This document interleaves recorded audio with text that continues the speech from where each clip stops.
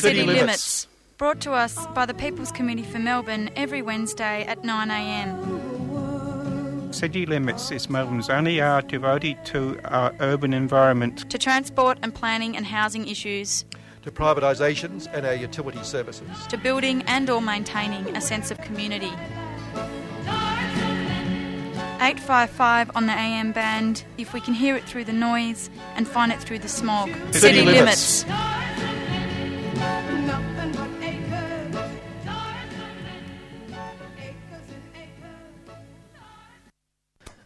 Right, mics go on, 5 seconds I was told, and mics went on. It's all very efficient. That's around enough here. of a warning, isn't it? Oh, that's it. We'll go now. That's it. We'll just put a couple of records on and go on. Just apropos of our, well, it's this City Limits, isn't it? I'm Kevin Healy and you're Meg Kimber, and Meg Kimber's the most important one because without her we wouldn't get to air.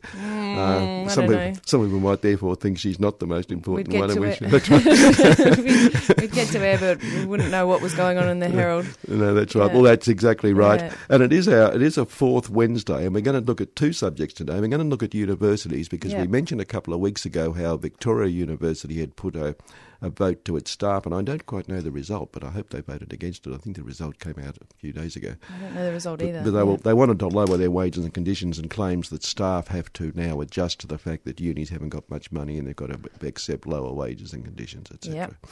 And we're going to talk to you'll tee the person up. Tell us about it. George Maxwell is I'll pour some tea while you're doing that, by the way. George is a sessional casual worker at a university and has been kind enough to volunteer to come on the show and talk about her experiences in that role and answer some questions just about how, what the conditions are. So listeners can get an idea of what kind of environments people are working in the university. I know a little bit because I have friends who do that work. So, you just hear from conversation what this kind of conditions are like. Yeah. But I guess there's kind of two levels to it. There's the level of politics and policy and university policy and how the unions are working in the NTEU in particular. So we were talking before, Kevin, that maybe we'd have someone from the NTEU on a later show. Well, Colin Long, who's currently the secretary, is coming on in 2 weeks' time to talk about climate change and environment, though, because in fact he's switching jobs. He's moving from the union in a few weeks to work at Trades Hall on climate change, etc. But we can raise some of those issues with him, I'm sure, because he's done a number of years as secretary of that union, state secretary of the union. Yeah, there's other issues. I too talked. I've got a number of friends who are academics, and one of the big problems is the fact that while unis are encouraging, particularly the bigger unis, are encouraging so many overseas students. Yep. For lecturers and staff, it's a real problem just in correcting papers and getting papers in with people who haven't really got the language. Yep. And how do you judge someone who's written something and whether they really know what, it's all those problems of language then come into it, which really affect the staff as well. So and also like student rights and how students are treated by universities. If you've got a class that's majoritively non-English speakers, then surely if as a student, these international students are paying huge amounts of money to have these courses delivered to them. And if they're, being brought into the courses with this idea that they're going to learn a particular thing, and then aren't able to effectively learn it, then what about, the responsibility of the university to deliver a course that's relevant and applicable and appropriate for the students? And for when they go home again, of course. Exactly. And indeed, that's another factor, the fact that their home countries now are developing better quality universities, so there's going to be less of that. And that's part of the factor that's now being raised about the uni's funding, that as that funding dries up, they'll put more pressure on staff to take more cuts, etc. Yeah, because course, it's a bubble, really. But it comes back ultimately, of course, to the fact that governments have just been cutting funding for tertiary education, and that's where the crux really lies. That's right. Yeah, okay. And we're also going to talk later in the program to one of our regulars, or irregular regulars, or regular irregulars, or whatever he is, Professor Paddy Moriarty these days, and because there's an article in the last week, we're up in Queensland. They're developing a waste-to-energy facility using common waste, and that it will have enough power to run a town like Cairns. So it's like burning waste? Or? Well, yeah, that's what we're going to ask Paddy about. How do you do it? And secondly, the article does refer that some places have rejected these because of environmental concerns. So what are they? Yep. So we'll talk to Paddy toward the end of the show about some of those issues as well. Paddy, of course, is in this. He researches all these things out at Monash and on the Caulfield campus where he sets himself up and lives and has a lovely life out there. So that's that. Okay, so let's get on to a couple of smaller things. And thanks, by the way, to a listener who sent in a number of cuttings and things. I'm going to use one this morning, I think, last week, and asked us if we could also talk about water and facilities. We haven't done that a lot lately. We used to do it a lot when the thing was being built down at Wonthaggi, the waste recycling. Plant. Is that being used? Well, I think it is now a little bit, yeah, but we were... Whether it is or not, we pay them billions even. But no, it was, because when they started using it, you might recall, they had to stop using it because everything had rusted because they hadn't used it.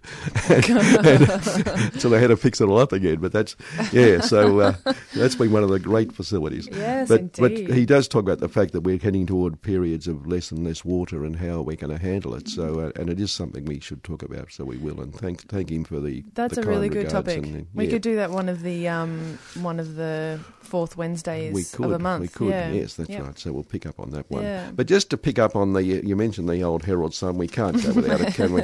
But look, last week, that story they ran on the front page, which we picked up on about pay dirt or whatever it was for the workers on the tunnel how they're getting all this bloody money, actually paying workers.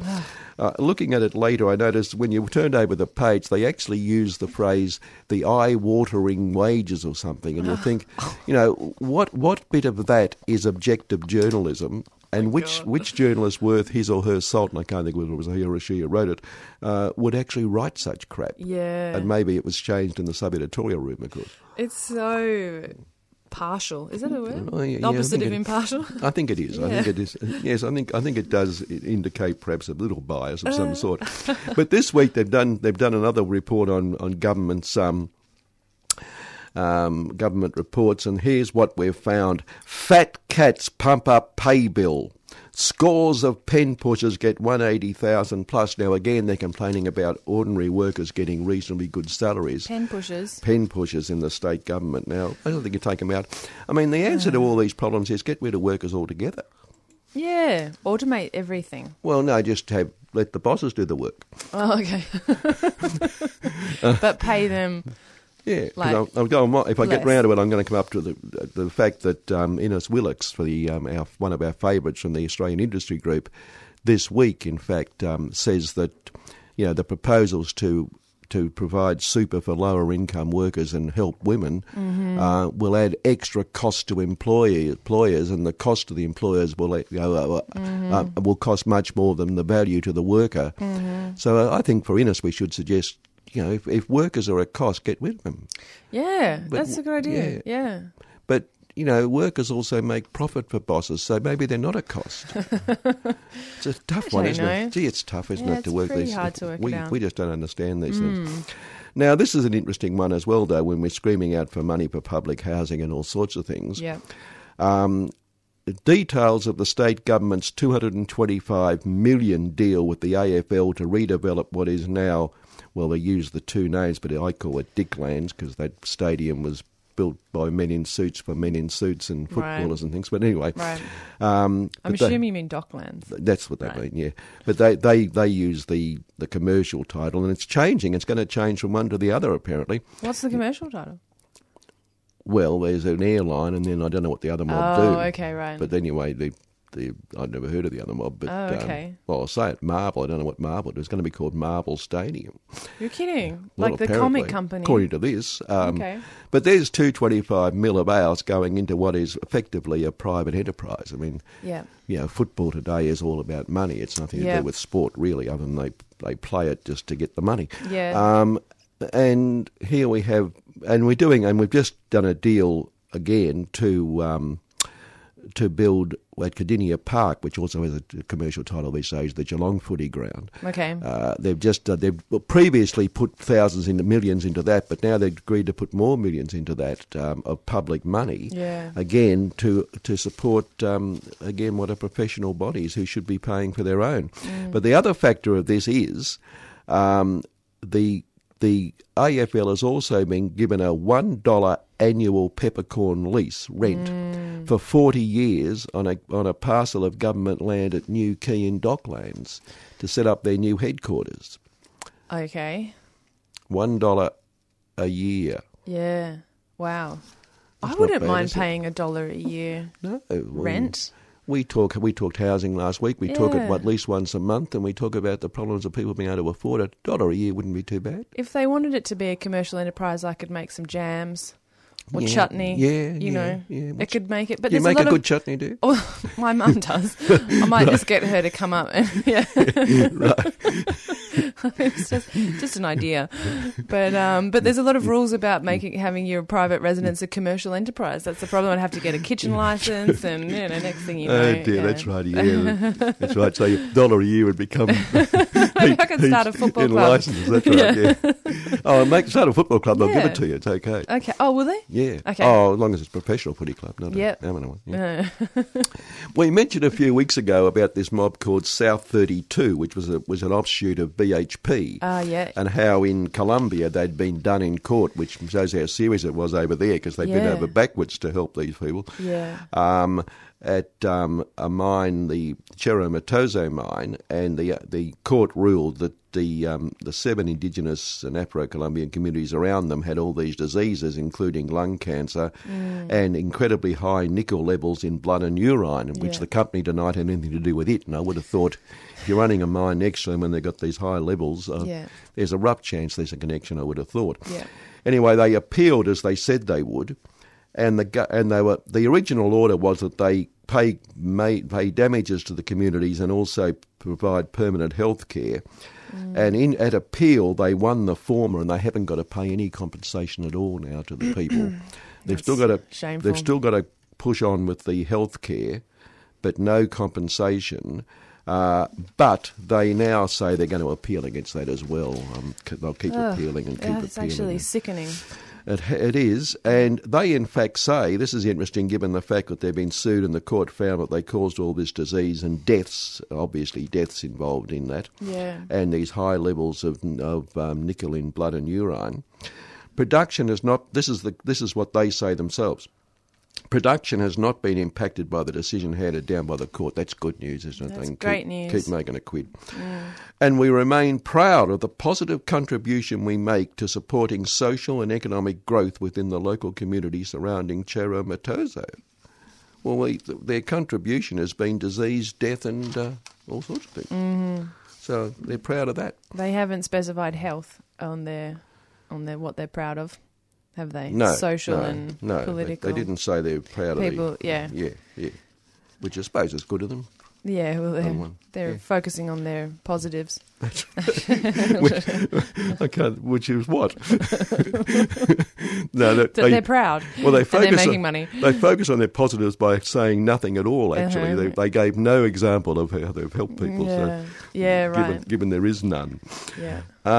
Now, this is a bit of a worry. On similar lines, Adani has been charged. It hits court next month with that spill we talked about when it happened. When they during the cyclone last year, when they released water into at Abbott's Point. Yeah.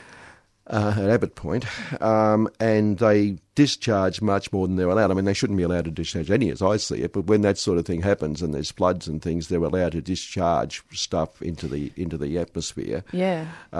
And they discharged heaps more than they even were given permission for. Anyway, since then there have been investigations, and the state government over there is now charging them, and they face fines of up to $2.7 million over this breach. But it's really interesting because going back, they denied they'd broken anything. Now going back to March when this happened, or just after it happened, they were they denied anything. and they said that they significant and extensive testing and monitoring was carried out, and there were no environmental problems, and that they met their licence conditions, etc., etc. But the other factor is, and this is an interesting one, they were accused at that time, and I'm not sure it's in the new charges or not, of tampering with water samples sent to the department in relation to the Cyclone Debbie incident. So, in fact, Wow. One of the charges is that the water sent wasn't actually the water where they'd released it, so one assumes. So. Oh my gosh. Yes. Can this get any more ridiculous? Well, yes, it can. It could be built. Yeah, they could build the bloody mine. But let's hope always keeps them at bay. Yeah. That's all we can say. Yeah. Another one, that northern body, and it was sent up mercilessly by one of those ABC programs, which had one about politics. Oh, The Chaser. Well, no, it was one of the. Well, yeah, it was one. No, it was one of those ones, those sitcoms about politics. But anyway, the Northern Development Fund, which where nothing had been spent at all, they were trying to find ways of spending it, whatever the episode was. Okay. Well, they're still in the same boat now. As I say, we're crying out for. We know the areas we're crying out for money for, which can't get money. Yeah. But the government is pleading with the infrastructure fund, this Northern Infrastructure Fund, to spend more than $5 billion of its budget ahead of the federal election, because they can't. They've only spent $800 million so far, and so you got the government begging them to spend $5 billion on anything. Just spend it. That's classic. When that money could be going into areas that really need something, and you don't just confect something in order to gain votes, presumably. This is the problem with top-down governance, that you get money, and people think, well, we need to allocate money somewhere, we'll allocate it this place, and then we'll work out what we'll spend it on, instead of listening to people and communities that are saying, like, this is what would really help us. These are the kind of services that we need. These are the kind of things that we've already developed, and we'd like them to be, like, resourced. Yes. So, bit of a shame. Yep. And cutting that out, what our friend said in last week, I didn't pick it up at the time, actually. It was in The Age a week or so ago, that we did deal with the issue some time ago, the state government selling off the land register, land register, and we hope people in the ALP were trying to stop it, but they've got away with it because the Treasurer Palace was gung-ho about it. Yeah. They've sold them for $2.9 billion. Wow. But it... they say the government's going to use it for infrastructure and growing the economy and creating more jobs, the usual crap they go on with. It's just so short-sighted. Well, that's right. And in fact, the opposition pointed out, and I think in this case quite correctly, and the union has as well, that the government has been attacking privatisation over energy and saying that's been the cause of the problem. But here they are, gung-ho and going mad. And it was actually Samantha Ratnam from the Greens who said that. Yeah, right. But... and it points out that in New South Wales, the privatisation of its titles registry reportedly resulted in fee hikes for property searches. Well, who thought it wouldn't? Oh my gosh! Yes, I mean, some private company spent $2.9 billion. Yes, buying that, and all the information it gives them about people's assets and property and finances, etc. Wow. So it has been flogged. They've got a lease for I don't know, numerous years on that. So there we are, and attached to that, he sent a letter from The Age dated the 30th of last month, August. And the writer David Beattie of Ferntree Gully writes, Victoria's Land Titles Office has been privatised. This means no more government guarantee of your title and vastly increased fees and inefficiency. Proper government-backed land titles, the basis of the Victorian economy, have been swept away. Titles will become more insecure. We may need to take out title insurance and fees will go to the roof, but by then it will be too late. Oh well, you don't know what you've got till it's gone. Oh well. So resigned. That's right. That's it. So that's that. Look, should we go to our first guest, do you reckon? Yes, I'll put on a little song and then we'll be back in a moment.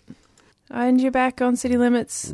This is 3CR. Thanks for joining us, George. Apologies there, because we didn't realise there was a bit of swearing in that thing to be played. But anyway, Yeah.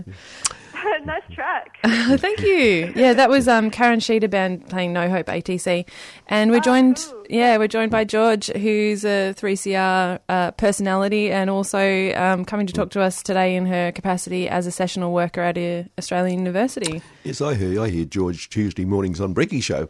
Yeah, that's right. Yeah, that's right. But today she's on City Limits, so she's really come up in the world. Well, she's progressed in time. Or many might say gone down. No, not at all. It's such a pleasure to be here.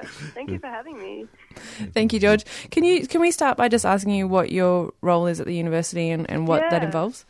Yeah, definitely. So I work at a couple of unis actually as a casual tutor, and so I usually do about 2 subjects a semester, and so my work involves planning classes, running classes, doing the marking, and student consultations as well. So it's quite a kind of holistic job, I guess. Yeah. There's a lot of preparation time involved in that, or what's the ratio between performance, like not performance, but being there in the class and preparation? It's huge. For me, I like to be really, really prepared, and I really want it to be enjoyable for students. So I end up spending so much time putting things together, which I don't think you necessarily have to do, but I think it just makes a big difference for people's enjoyment and learning and being able to facilitate that. Yeah, so I also enjoy it, but a lot of that work is not paid and not acknowledged. You're about to say, do you get preparation time for all the amount of preparation you must be putting in? I presume you don't get paid for all that, obviously. No, you get paid for the hours that you're tutoring, and they sort of, assume they incorporate that work outside of class time in that, but it's not really enough to cover it, unfortunately. It's pretty tricky. I think generally there's people underestimate how much time is actually required to prepare a class as a tutor or a teacher. I know my friends who teach even in the high school setting spend hours of their own time unpaid, weekends and holidays, and after outside of school hours in preparation. Yeah, definitely. It's so huge. I guess it's a really creative thing because you're trying to think of ways that you can present ideas and information to students so that they will feel interested and want to participate. But that can take a lot of time to sort of firstly get your own head around what the content is, and then find ways to kind of like make it interesting. I imagine for high school teachers it would be a huge amount of work as well. Yeah, because you're dealing with students who are not necessarily as engaged, because perhaps you might be able to assume that at university level people have chosen topics that they're actually interested in. Yes. Yeah. There's a bit of a challenge there in terms of I see a lot of my students as being quite apolitical, and so a lot of the subjects that I do are in politics or gender studies, and it's tricky to try and sort of think of ways to get them to think, and actually want to contribute in class. There are a lot of students that definitely want to be there, and you can see that, which is good. Yeah. One of the problems talking to various lecturers I know, one of the problems with the spate of overseas students we get is just the fact that if they've got very poor English, it's very, very difficult, one, to lecture them, but two, then to correct anything they've written, and really know whether they really know or not, if you follow. Yeah. Definitely. It's actually a huge issue because, you're trying to cater a class to people of a lot of different needs, and, in terms of, whether or not they speak English as a first or second language. And in terms of marking, if you mark, according to the criteria, you actually should penalise students quite heavily if they do have a lot of issues with their grammar and whatever, which is quite unfair when the universities rely on the fees that international students pay, but they don't actually provide adequate support for these students. Which is something that I notice is quite a big problem at the moment. Is that something that's being discussed in the setting of like union and action on industrial relations within the universities, if you're aware of that? Yeah, I'm actually not sure. To be perfectly honest, and I know this is, I'm not proud of myself. I'm not especially involved in what my union is actually doing. Yeah. So I'm not quite sure if that's something that they're thinking about. I do know that issues around casual and sessional staff sometimes aren't given as much attention as they could. And I think there's a big issue around, people not joining their union. So they don't have a lot of power at the moment, which is quite unfortunate. Yeah, it's an interesting situation when, a lot of people who are working casually and sessionally may not even have the kind of financial capacity to engage with the union in that way that other types of employment can allow. Yeah. Yes, totally. If you're employed casually and you don't know if you're going to be in a job in 6 months' time, it's tricky to kind of make that decision to join your union, based off that. So I guess the casualisation is such a huge problem. I was reading on the NTEU website that that over 50% of university teachers are casual staff members, which is huge to have that high percentage of your staff being casual. I think that causes a lot of problems, and it's not just for staff, but it's also for the quality of education that students are getting. Yeah, absolutely. And it comes back, I guess, George, to the fact that and we've argued before here, that under Howard, he effectively began and almost completed the process of universities turning from tertiary institutions into running as businesses and having to be commercial. And in that period, the vice-chancellors across the board pretty well, and Davis at Melbourne was a classic example, went along 100% with Howard instead of resisting it at that stage when they might have fought the thing off. Yes, definitely. It's such a huge issue. All of these problems really come down to this neoliberal business model in which most of Australian universities are currently operating, and it just has such harmful effects for staff because no one values the work that you're doing. You have to work more hours. You're in casual positions. You're in insecure positions, and students are it's like they're part of this business model as well. They see their degree as just like getting the grades and getting out. Yeah. And so there's a lot of stuff that's lost out of that in terms of valuing, being there and learning and being in this environment. And it's really, I've seen that change a lot since I was a student. Yeah. And regarding this sort of the effects of that in terms of conditions, you mentioned how staff don't feel supported. If you have a huge casual workforce, then it's possible that people will just be passing each other and not really engaging with one another, and so staff don't have that same opportunity for getting together and talking and maybe like working collectively. Have you noticed that personally? Yeah. What's it like for you? Yeah, that's a really interesting question. I think that's definitely a big part of it. It's kind of quite an isolating job, I suppose, because you don't have that, there isn't that sort of push to engage with other tutors and work together. So you might even have, a subject where I'm doing a subject this semester where there's about 8 other tutors. It's a huge cohort. But I don't really know the other tutors very well. We don't work on things together. We don't brainstorm ideas for how to run classes. It's just you do your own individual work. And I think that would be a really fantastic thing to actually be working together on that stuff, and it would make your job a lot easier, but there just isn't that incentive to do that. And there's almost a bit of a competitive element, I think, because it's so hard to get these positions.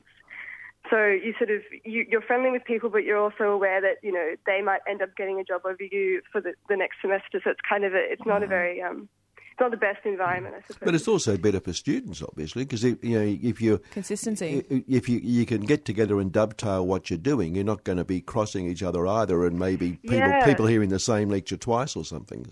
Yeah, definitely. Yeah, I think it would work so much better if there was that consistency, and each class was actually doing the same, running the same class. But I have no idea what the other tutors are doing in their tutorials. Yeah. So students could have really different experiences, and it also seems really inefficient from the university's point of view, like in terms of double up of effort and resources, and each casual tutor having to do all of their own kind of preparation work. That's unnecessary kind of. Yes.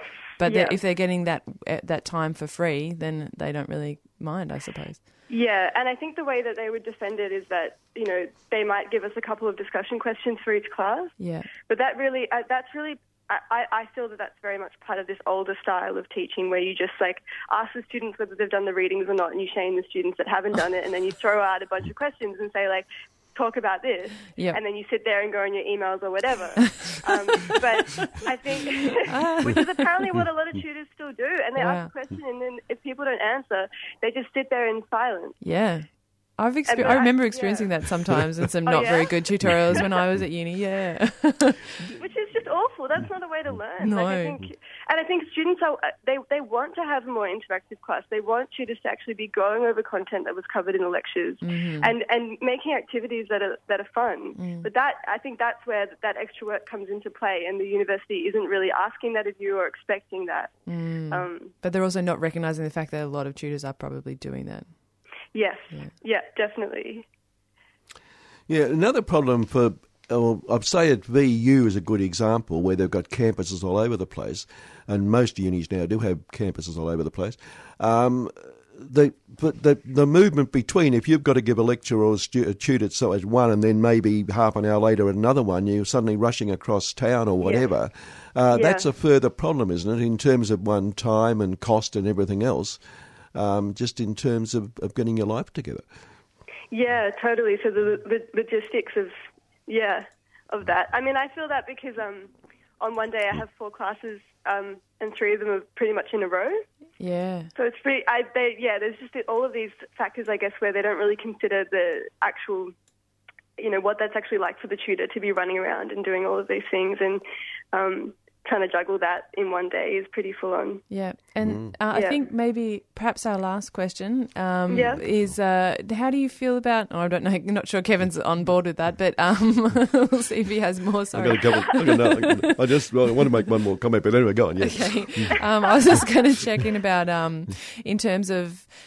This casualisation and this kind of workforce that's casualised, and the insecurity of tenure that has for yourself. How do you feel about like the possibilities for continued work and also professional development in that field?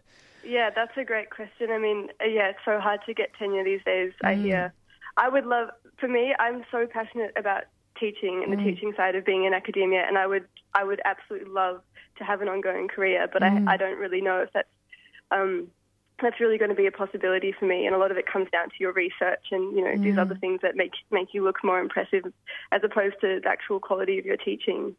But to think about it as an ongoing job for me would be a really, really cool thing. And actually, this is sort of changing a track a little bit, but there is something I really wanted to mention about the impacts of these changes for students.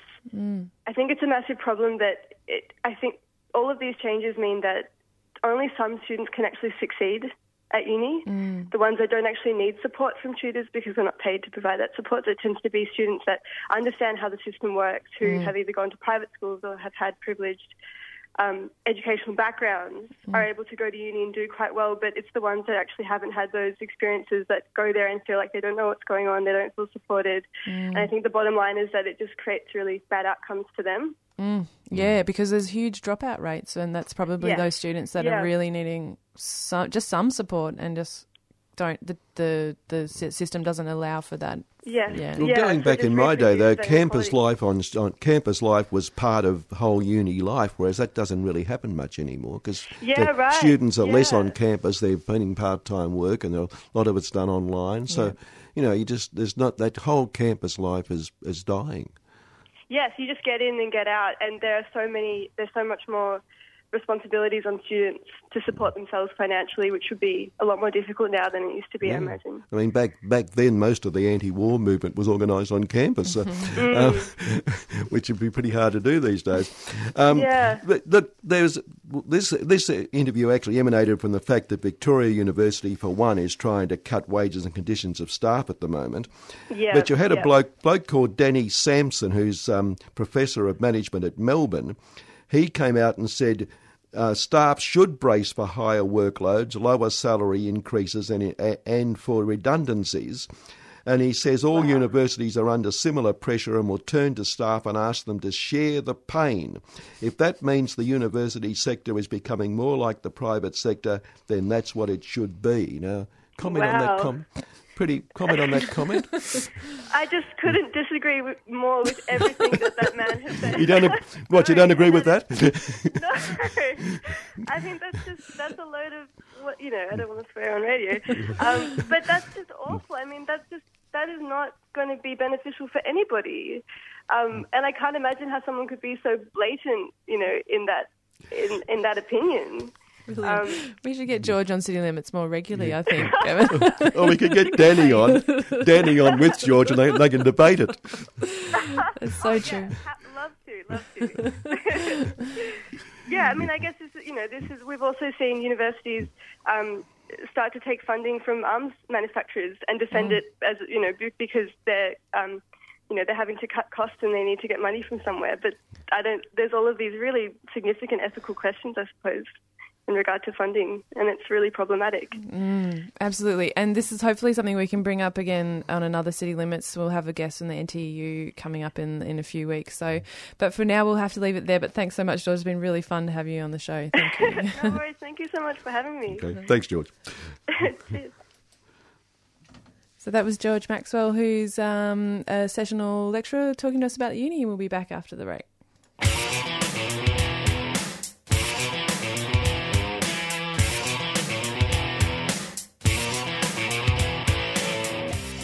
Friends of the Earth's Walk This Way is back.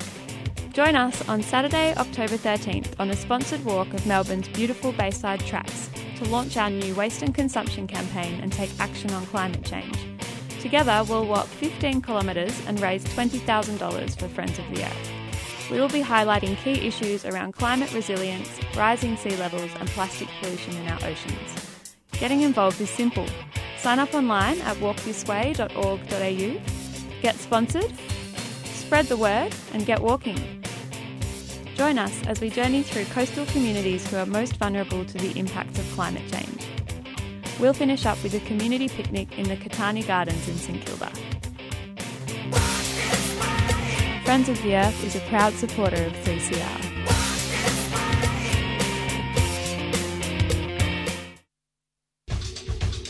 The Environmental Film Festival Australia is on again. See the impact of climate change and meet heroes fighting for justice. Witness the beauty of nature and hear the sounds of our world. Meet the filmmakers and experts inspiring change and join the conversation to create a sustainable future. Face the facts, face the future, face the films. The Environmental Film Festival Australia in Melbourne from October the 11th to the 19th. Tickets at effa.org.au. A 3CR supporter.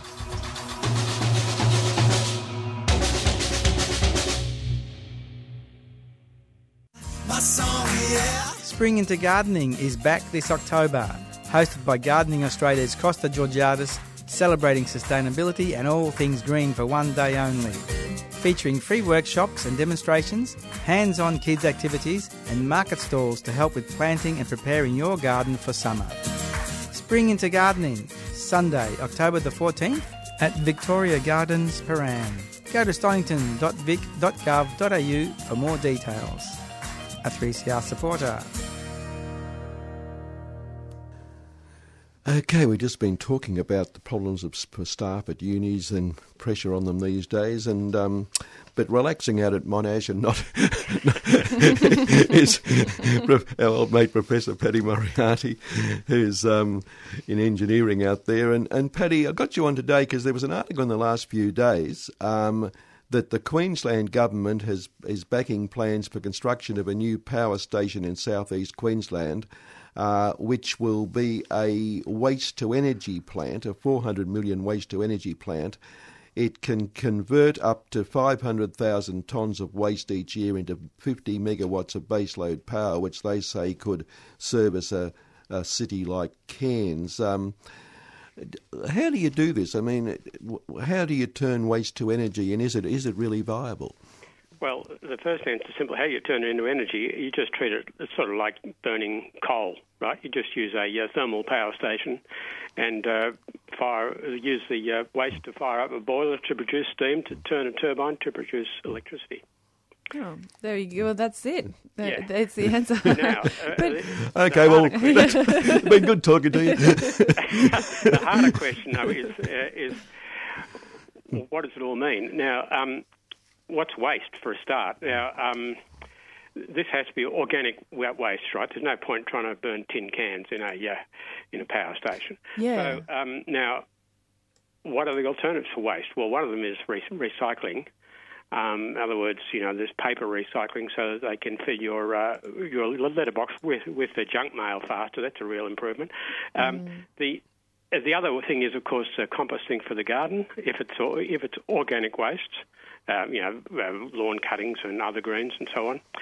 So now you've also got to consider that if these wastes are just put in general garbage and buried, then they're going to convert to methane and carbon dioxide in the ground anyhow, especially if it's anaerobic decomposition, in other words, without much oxygen, they're going to produce methane, which is quite an effective greenhouse gas.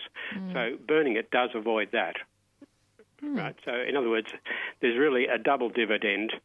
One, you avoid the decomposition greenhouse gases, and secondly, you save a bit of coal if you burn waste rather than Queensland coal. So there are definite benefits for it. Another thing you have to worry about is pollutants in the waste. Now, these wastes although they'll be organic waste, they're a pretty heterogeneous scheme. You've got to worry that you don't get things like,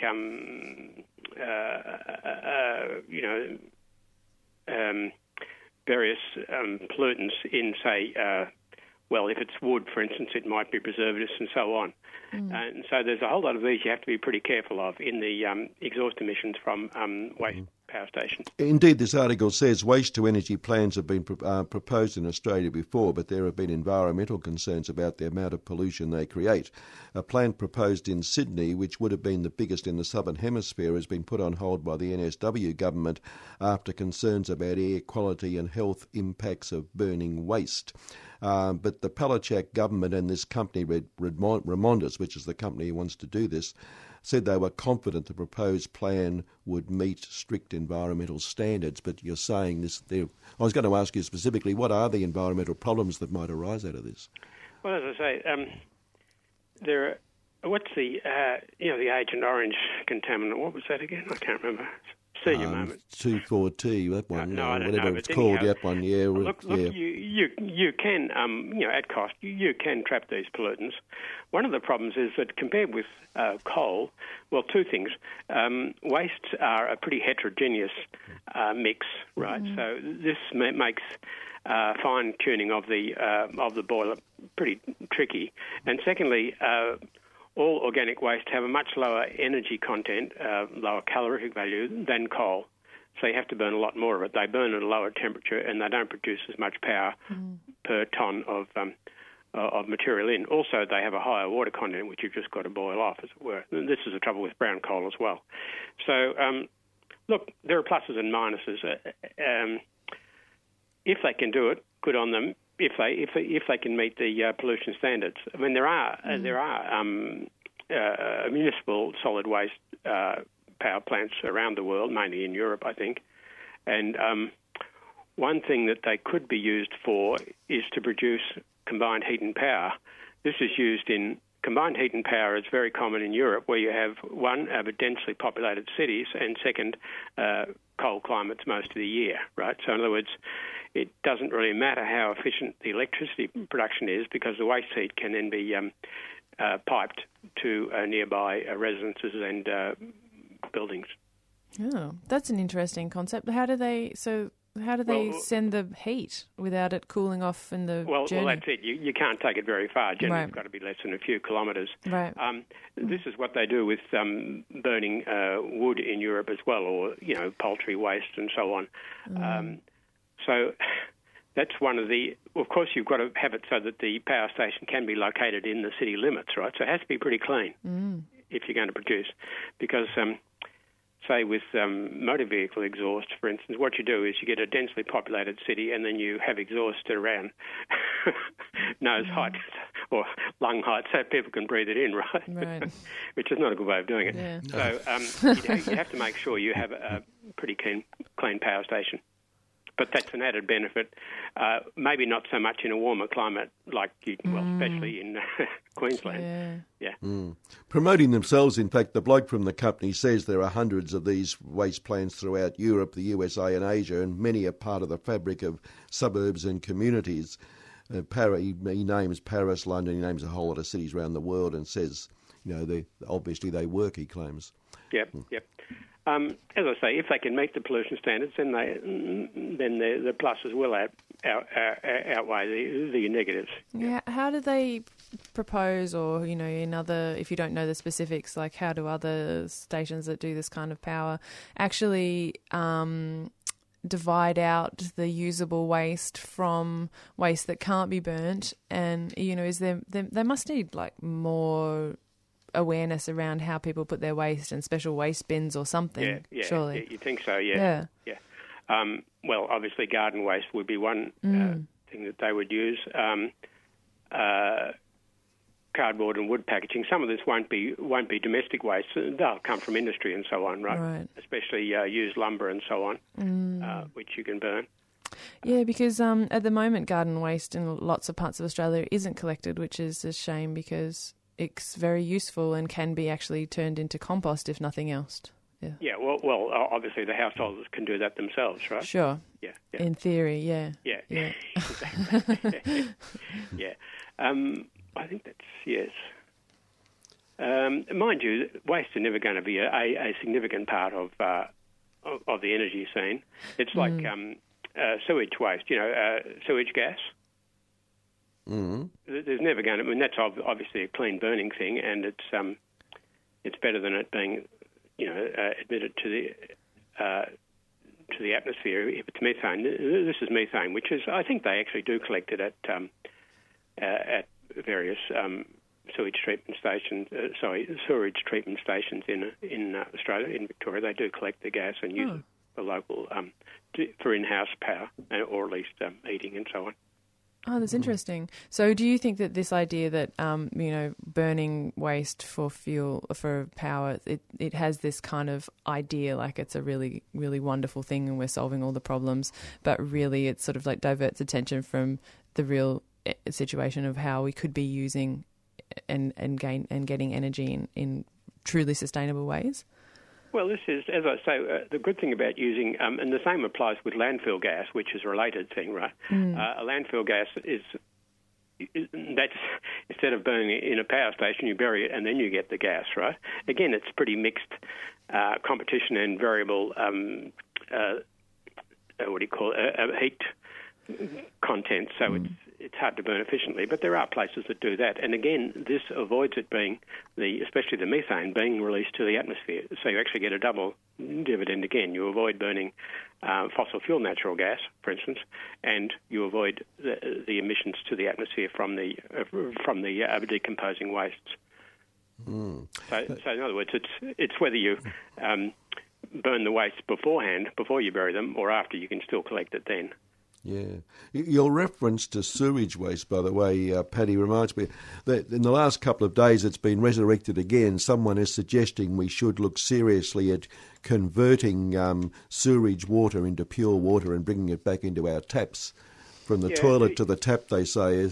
Is that? There's people object because they think, oh no, I'm not going to drink my own piss or whatever. It's been done in a number of countries, recycled water. The idea is that you have the world has a real freshwater problem, right? And the tech fixed solutions are desalination is the key one. Where hundreds of cities worldwide are now investing in desalination plants. With recycling water, the idea is that you can cascade it. In other words, for instance, in Japan, in homes and so on, you wash your hands in clean water, and that water then goes to fill the cistern to flush your toilet, right? That's an obvious cascade.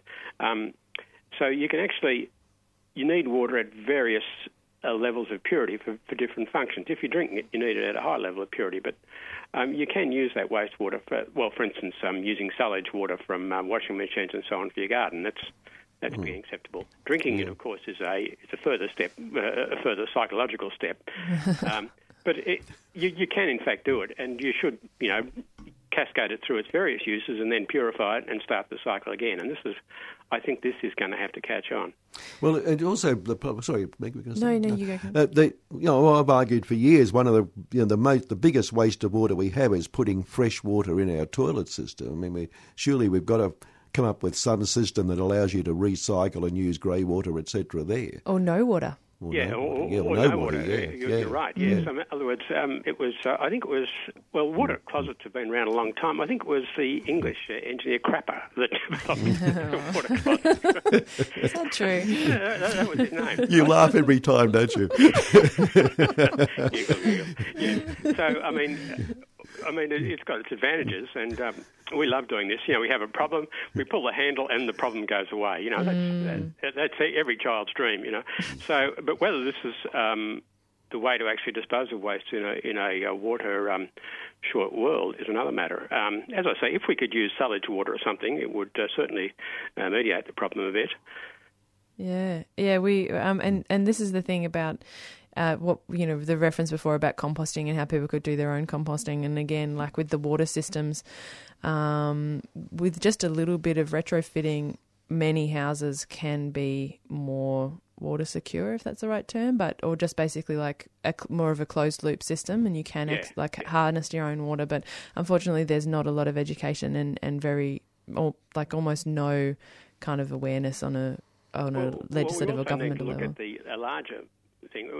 Our drainage system the idea is to get fresh water that falls from the air, or nearly fresh. It's got to fall through the atmosphere. It's got to pick up all the shit that's in the atmosphere. Gather a bit of pollution on the way down. Yeah. And then get it to the sea as fast as possible, right? And there's a good reason for that, and that is to avoid floods. But of course, what floods do are recharge water tables, right? In other words, what cities need, and in fact in Europe they're sometimes doing this, is to have a lot more area of wetlands, so that the water table can be recharged. So in other words, you can have above ground storages like all our dams and reservoirs in Melbourne and so on, but you can also have below ground storage, and that's where wetlands come in. So we probably do need more of these. Yeah, and different parts of Melbourne have different sort of water ecosystems, don't they? Because certain areas are more mountainous and certain areas have mostly underground water reserves. Well, in engineering we speak of a water table. So there's water below the ground at various levels. It generally follows the contours of the surface, right? And obviously where there's a river or a creek, then the water table is actually the water level in the